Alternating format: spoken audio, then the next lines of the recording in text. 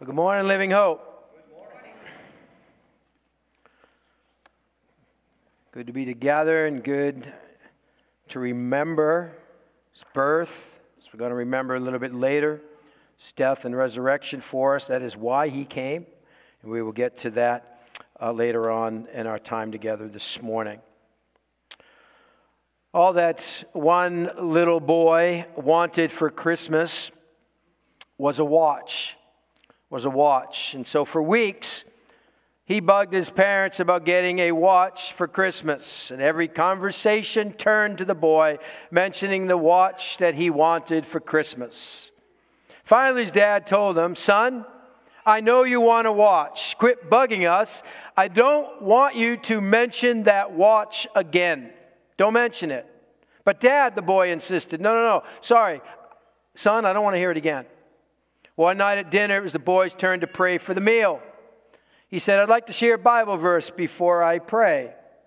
The dad agreed, and the little boy continued. He said, "It's found in Mark chapter 13, verse 37. He read, 'I say unto you what I've already told you before, watch.'" The boy wasn't going to quit. Now, if asked what it is you want for Christmas more than anything else, what would be your answer? All I want for Christmas is. There was a music teacher in 1944 that asked his class to answer that very question. What is the one thing you want for Christmas? And one little girl, lamenting the loss of her 2 front teeth, led the music teacher to write and compose that very familiar song, right? Everybody stops and stares at me. These 2 teeth are gone, as you can see. I don't know just who to blame for this catastrophe. But my one wish on Christmas Eve is as plain as it can be. All I want for Christmas is my 2 front teeth. See, my 2 front teeth. Well, at Christmas, most people are wishing for something a little more than their 2 front teeth. Many of us are longing for something that we feel we don't have. And secretly, we think, if I could only have this, then I would be happy. And some of us are on search for something elusive. It's just out of reach.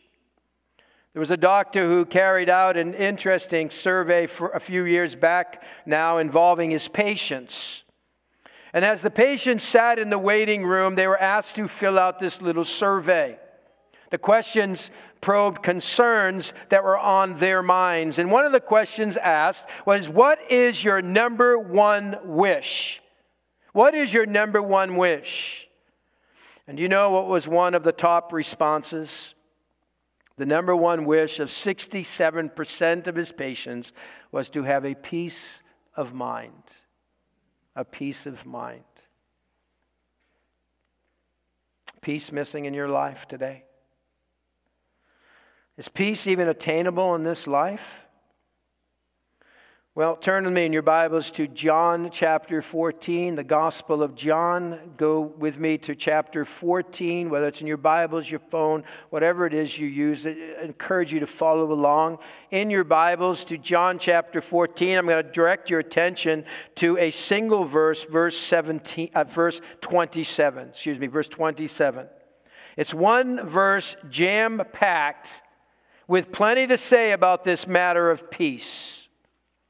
And we're going to look at other scriptures as well this morning, but the primary verse for our time together will be John chapter 14, verse 27. So follow along with me by looking at John 14, 27. Jesus is speaking here. Jesus says, "Peace I leave with you, my peace I give you. I do not give to you as the world gives. Do not let your hearts be troubled, and do not be afraid." Now, there are 3 questions that I want to address this morning. 3 questions. Question number 1 is, what is with this peace? Question number 2 is, can peace be found in what the world offers? And then thirdly, how do we get this peace Jesus speaks about? All right, what is with this peace? You might recall at the time of Jesus' birth, the angels outside Bethlehem appeared to some lowly shepherds. And you can find the angels' words in Luke chapter 2. I encourage you to go to Luke chapter 2, and you can turn there, follow along here. Keep your place there in John 14. But in Luke chapter 2, very familiar passage around this time of year, an angel appears to the shepherds, announcing that in the town of David, a Savior has been born to you. The angel says, he is Christ the Lord. And then other angels join this one angel. And in Luke chapter 2, verse 13, they say, suddenly a great company of the heavenly host appeared with the angel, praising God and saying, glory to God in the highest, and peace on earth, goodwill to men. Now, picture yourself as one of the shepherds standing there when the angels say, hey, peace on earth. And you're thinking, angels, with all due respect, have you spent too much time in the clouds playing your harp?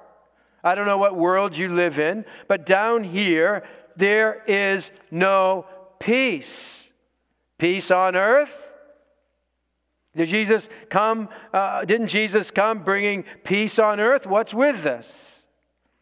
Well, as the angels were announcing this peace on earth idea, Herod was the governor, and Herod, angry, paranoid king, had no reservation about killing younger boys for fear that they may be rivals to his throne. Far from peaceful. These angels are announcing peace in a very oppressive time. The Roman Empire was characterized by violence. You heard some of that read earlier. The only way they maintained any sense of peace was through the use of the sword. Peace on earth? World history shows that there's never really been an extended period of time of peace. I don't know about you, but I can't visualize world peace, as the bumper sticker says. In an article in the New York Times written a few years back, quotes Will Durant, who was the famous historian.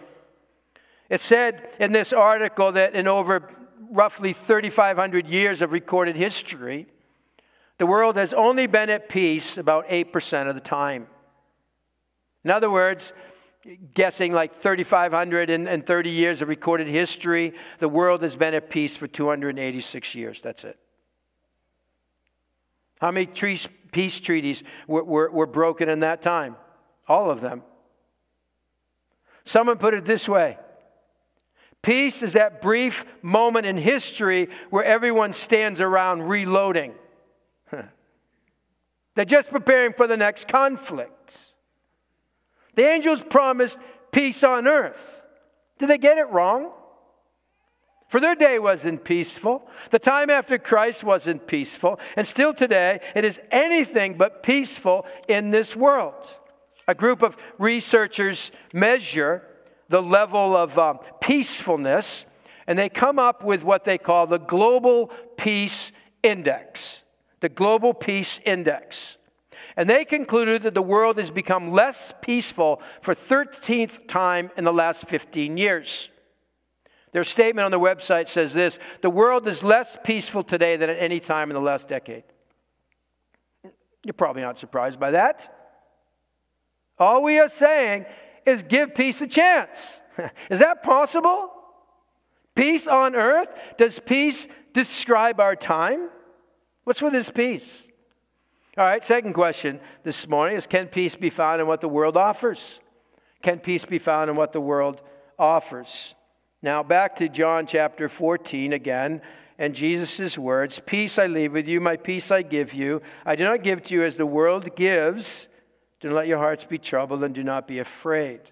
Now, in context, the first ones to hear these words from Jesus' lips were the disciples, of course.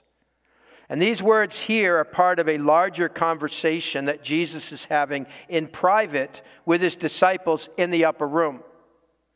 And it began with the Passover meal, which John records for us in chapter 13. And at that meal, you'll recall, Jesus lets them in on his impending death that was going to be launched with a betrayal of one of the 12 disciples. he informed his disciples that he was going away and that they would not be joining him. Jesus announces it to them, his exit. He's leaving them. They thought he was going to establish an earthly kingdom. All of their hopes during the meal came crashing down. He's leaving them. As John chapter 14, verse 1 informs us, the disciples had troubled hearts. Who could blame them? Being troubled in light of these circumstances would be the expected response. Well, it's in that setting then that Jesus spoke these words, "Peace I leave with you, my peace I give you. I do not give to you as the world gives. Do not let your hearts be troubled, and do not be afraid." And the disciples really needed to hear this. They had to be freaking out. They needed peace. What kind of peace? What kind of peace can address a troubled heart? Well, how does the world give peace? Well, the world tries to take away our troubles through health insurance or retirement plans or labor-saving devices or the right policies or home alarm systems. And those things indeed can give us some peace of mind. I'm not discouraging that. You can find outside of God some peace, can't we? Yes, but it's very circumstantial based. We might think of peace, oh, that's just the absence of conflict. As long as I don't have conflict, I have peace. Or maybe you think of peace as it's that which denies reality. I just kind of put my head in the sand and just pretend these things don't exist. Or you simply kind of avoid trouble. That's where you'll find peace. The world offers plenty of options there. Can peace be found through some escape? If I can just escape from this, I'll have peace. One person joked, "I was told the best way to achieve peace is to finish all the things you've started. So I looked around the house to see all the things I started and hadn't finished. So that evening, I finished off a bottle of red wine, a bottle of white wine, some Prozac, some Valium, some cheesecake, and some chocolates." He says, "You have no idea how good I feel." Well, for the moment, I mean, that is a road to peace, but imagine when it all comes crashing down, or worse, when it all is worn off in the morning. See, the world may offer a moment of a peaceful, easy feeling. Perhaps we say, well, you know what, it can't be in those things, but if I can just find the right person in my life, I will then have peace in my life. I'll be complete. Well, as we hear playing continually in stores, I don't want a lot for Christmas. There's just one thing I need. I don't care about the presents underneath the Christmas tree.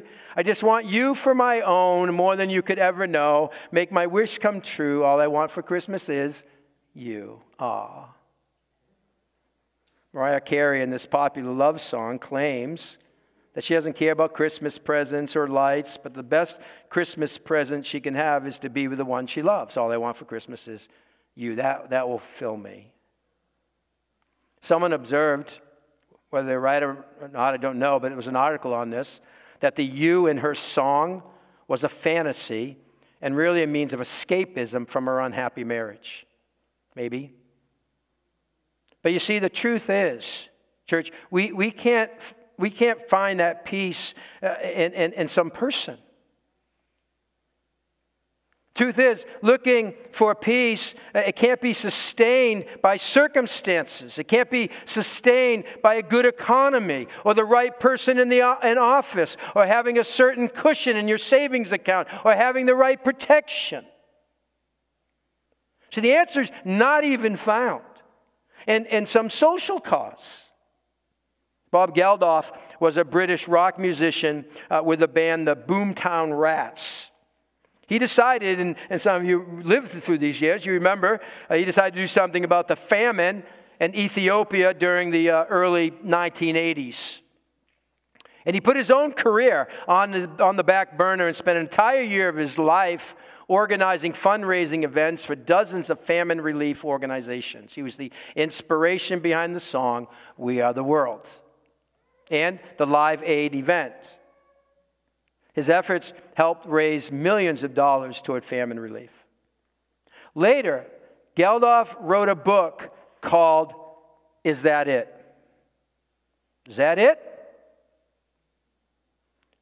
In the book, he retells his many achievements, including the raising of money, and at the end of it all he could ask is that it?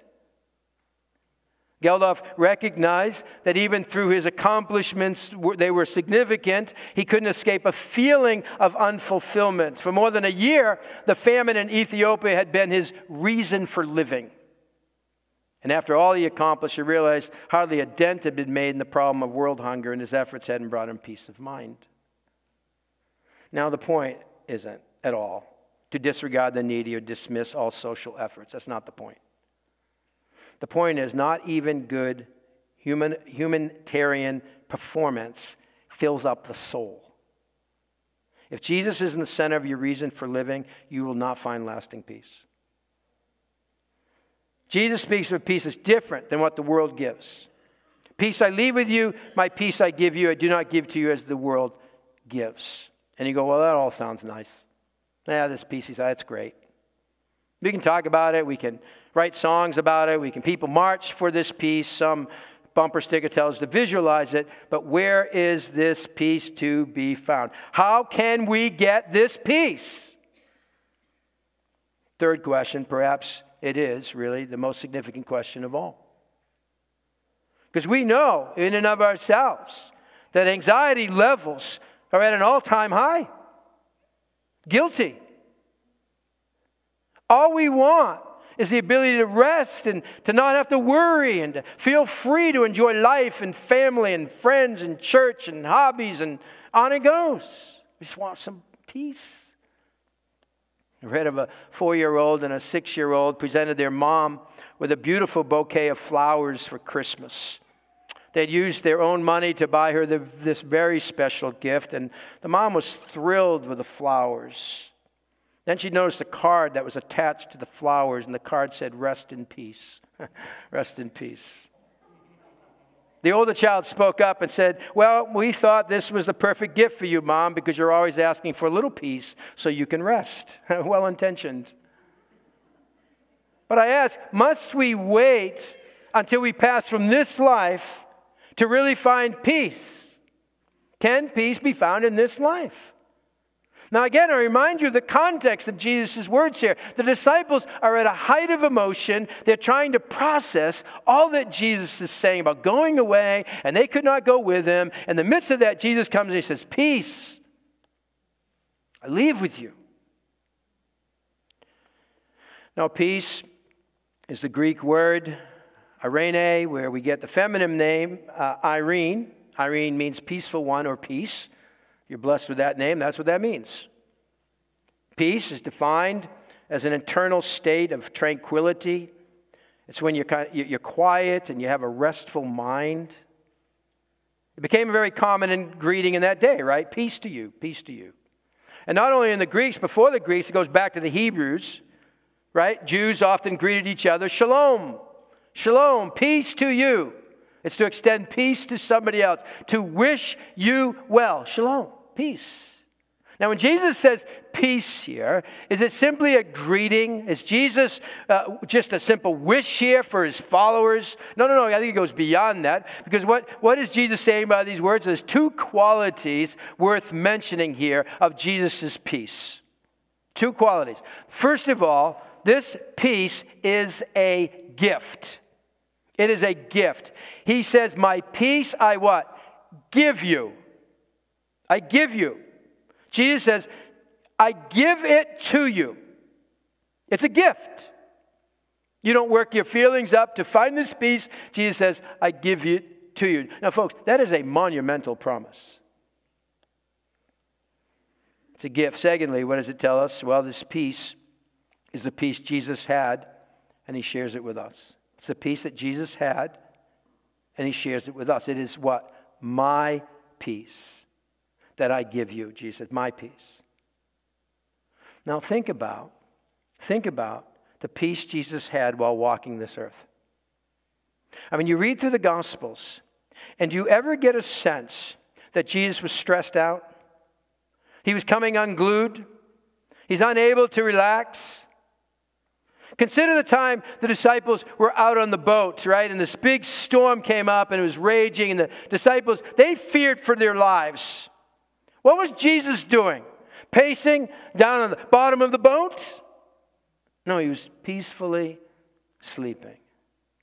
Then his words to calm the storm were, "Peace, be still." And the storm immediately was stilled. Another incident, more than 5,000 people came to hear him speak, and it was lunchtime, and they were hungry. And do you get from Jesus, I'm a sense of panic? How am I going to feed all these people? No, he knew the Father would provide enough food to feed all the people. He was at peace.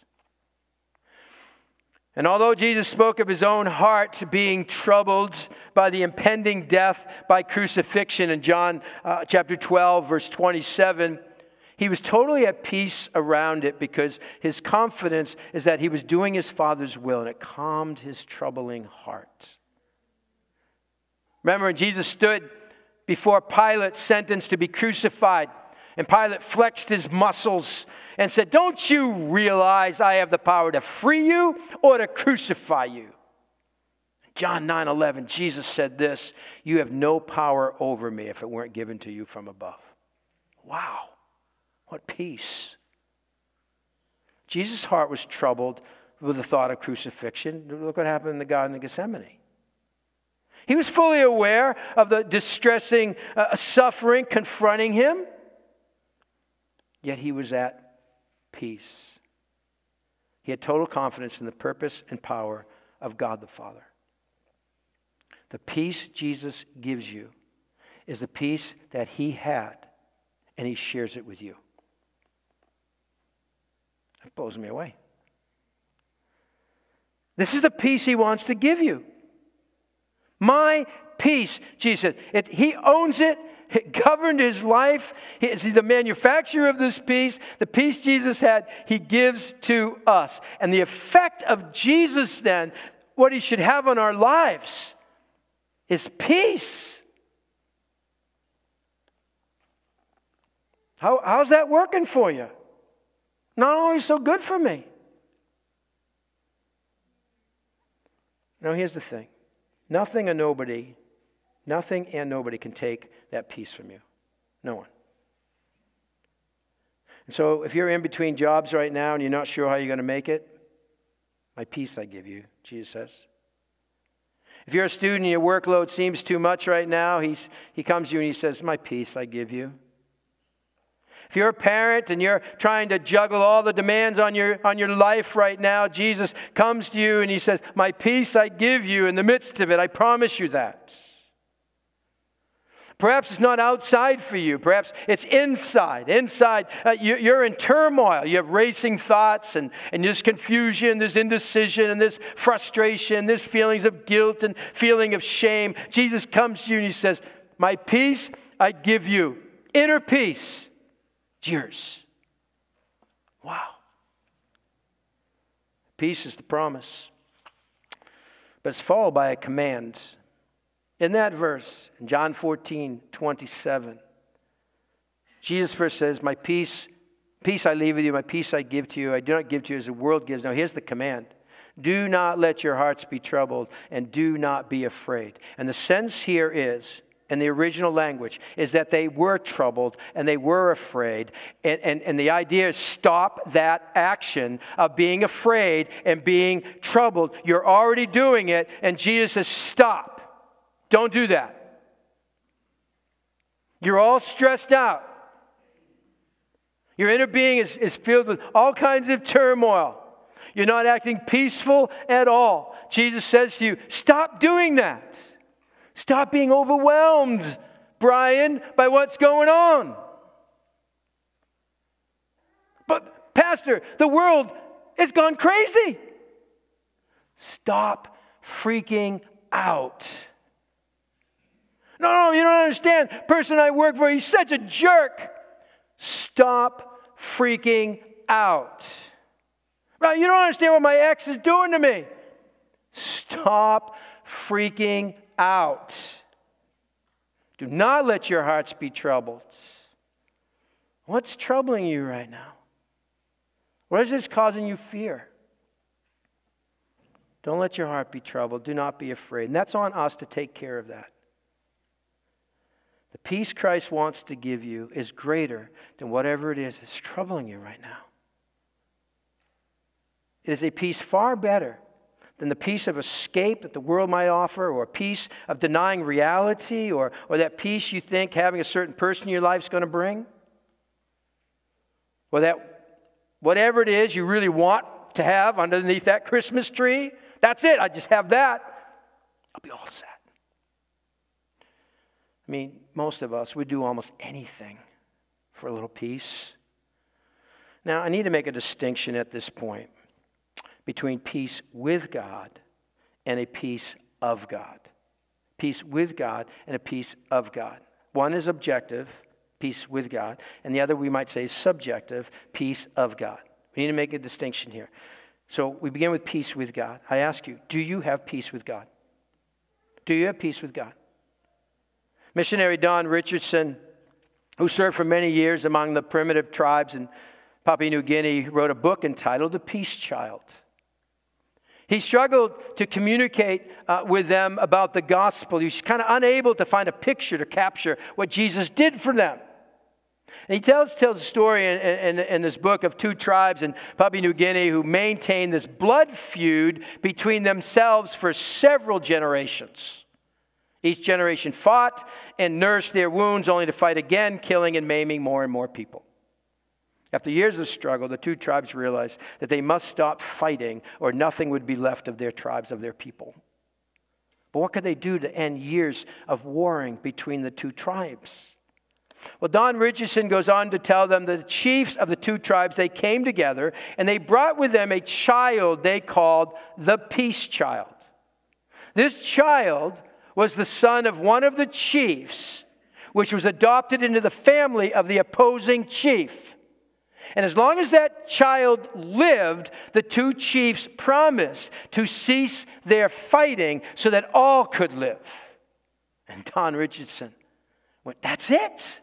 I found a perfect picture of God's love for us in sending His Son, the Prince of Peace, to die for us. That God makes peace through His peace child, the Lord Jesus Christ. And our sin before a holy God is now forgiven. We who were once enmity with God can have peace with God because of the peace child, Jesus Christ.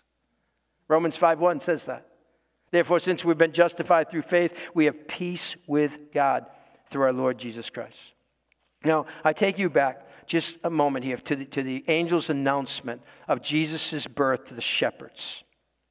The angels cried out there, "Glory to God in the highest, and peace on earth, goodwill to men." Now, actually, that is a very unfortunate translation.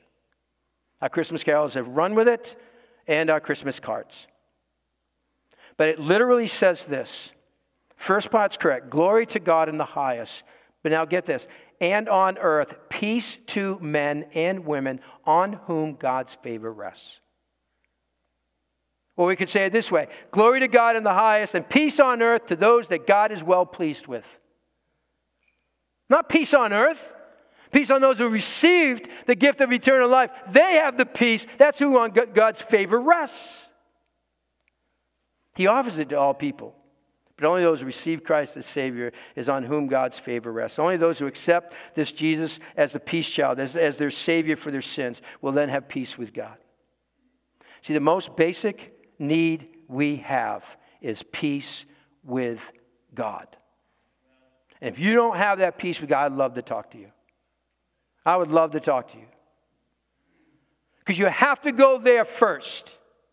If you don't find peace with God, then all other experiences of peace will be temporary at best. They'll only be superficial. Do you have peace with God? All right, that's one. Now there's peace of God, which is really what I think he's talking about here. Peace of God. More subjective. The peace of God is that feeling of well-being, of tranquility. It's to live with a calming confidence that all is well, that Jesus has it, whatever it is that may be troubling you at this very moment. This is the peace Jesus wants you to have. He looks your way and he says, you look troubled. I don't want you to look that way. Here's my peace. I want you to have it. How do we get it? How do we experience this peace on a daily basis?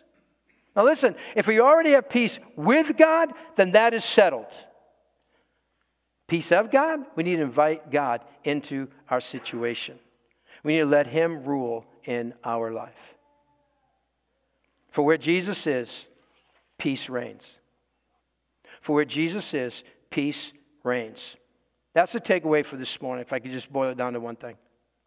For where Jesus is, peace reigns. That if we want peace to rule in our lives, then Christ must rule in our lives. And at any point, Jesus is not invited in to rule over some situation in your life. You will not experience peace, not his peace. Do you need his peace today? In what area of your life are you not experiencing his peace? You could then ask, is Jesus ruling over that? Now, there are going to be many assaults to your peace. There will be many things that will threaten your peace. Guilt and worries and uncertainties and anxieties and self-condemnation and shame and failures and feeling you don't measure up, or pressures of life, the stuff in life that just doesn't make sense. All kinds of assaults on you all the time and on me. How can we experience peace in the midst of these assaults? Here it is. Philippians chapter 4, verses 6 and 7. It's one many of you probably even committed to memory. I'm sure most in this room know these verses. Philippians 4, 6 and 7. It speaks to this. It says, do not be anxious about anything. Anxiety robs you of peace, does it not? Do not be anxious about anything, but in everything by prayer and supplication with thanksgiving, let your requests be made known to God. Well, how do we make our requests known to God? How do we do that? We turn all our anxieties over to God. When that anxiety comes in, we say, this is yours, Lord. I'm carrying it to you. Then what happens? What's the result? The verse says, and the peace of God, which surpasses all understanding, will protect your hearts and minds in Christ Jesus. God promises to give you peace. It's there for our taking and enjoying. It's offered to all. We have to take it. We have to trust him with whatever it is that wants to strip us of that peace. It's the cry of your heart today. All I want for Christmas, just some peace. Real peace, inner peace. Bishop Goodrich tells a story of a woman who had reached the end of her rope. Her husband was ill and lost his job. There were financial reverses that caused them to even lose their home. There were 5 children to feed and clothe. She tried to find employment to help make ends meet, but the situation continued to deteriorate. She became so desperate. I can't even imagine this, but I haven't been in that situation either. She became so desperate that one day, having lost all hope, she took her 5-year-old daughter into the bedroom. She carefully chinked all the windows with rags and newspapers. Then she turned on the gas heater without lighting it. She put her arm around her little daughter as they laid together across the bed. She could hear the gas escaping. But then she heard another noise from the other room. She'd forgotten to turn off the radio. And someone was singing. It was an old hymn. Oh, what peace we often forfeit. Oh, what needless pain we bear. All because we do not carry everything to God in prayer. The woman realized her tragic mistake. She got up. She turned off the gas. She opened the windows and she said, then I prayed. I prayed. I thanked God for my life. I thanked God for my 5 children. And I made a promise that I would never forget my faith again. His peace that he gives is that personal. Oh, what peace we often forfeit. Oh, what needless pain I bear.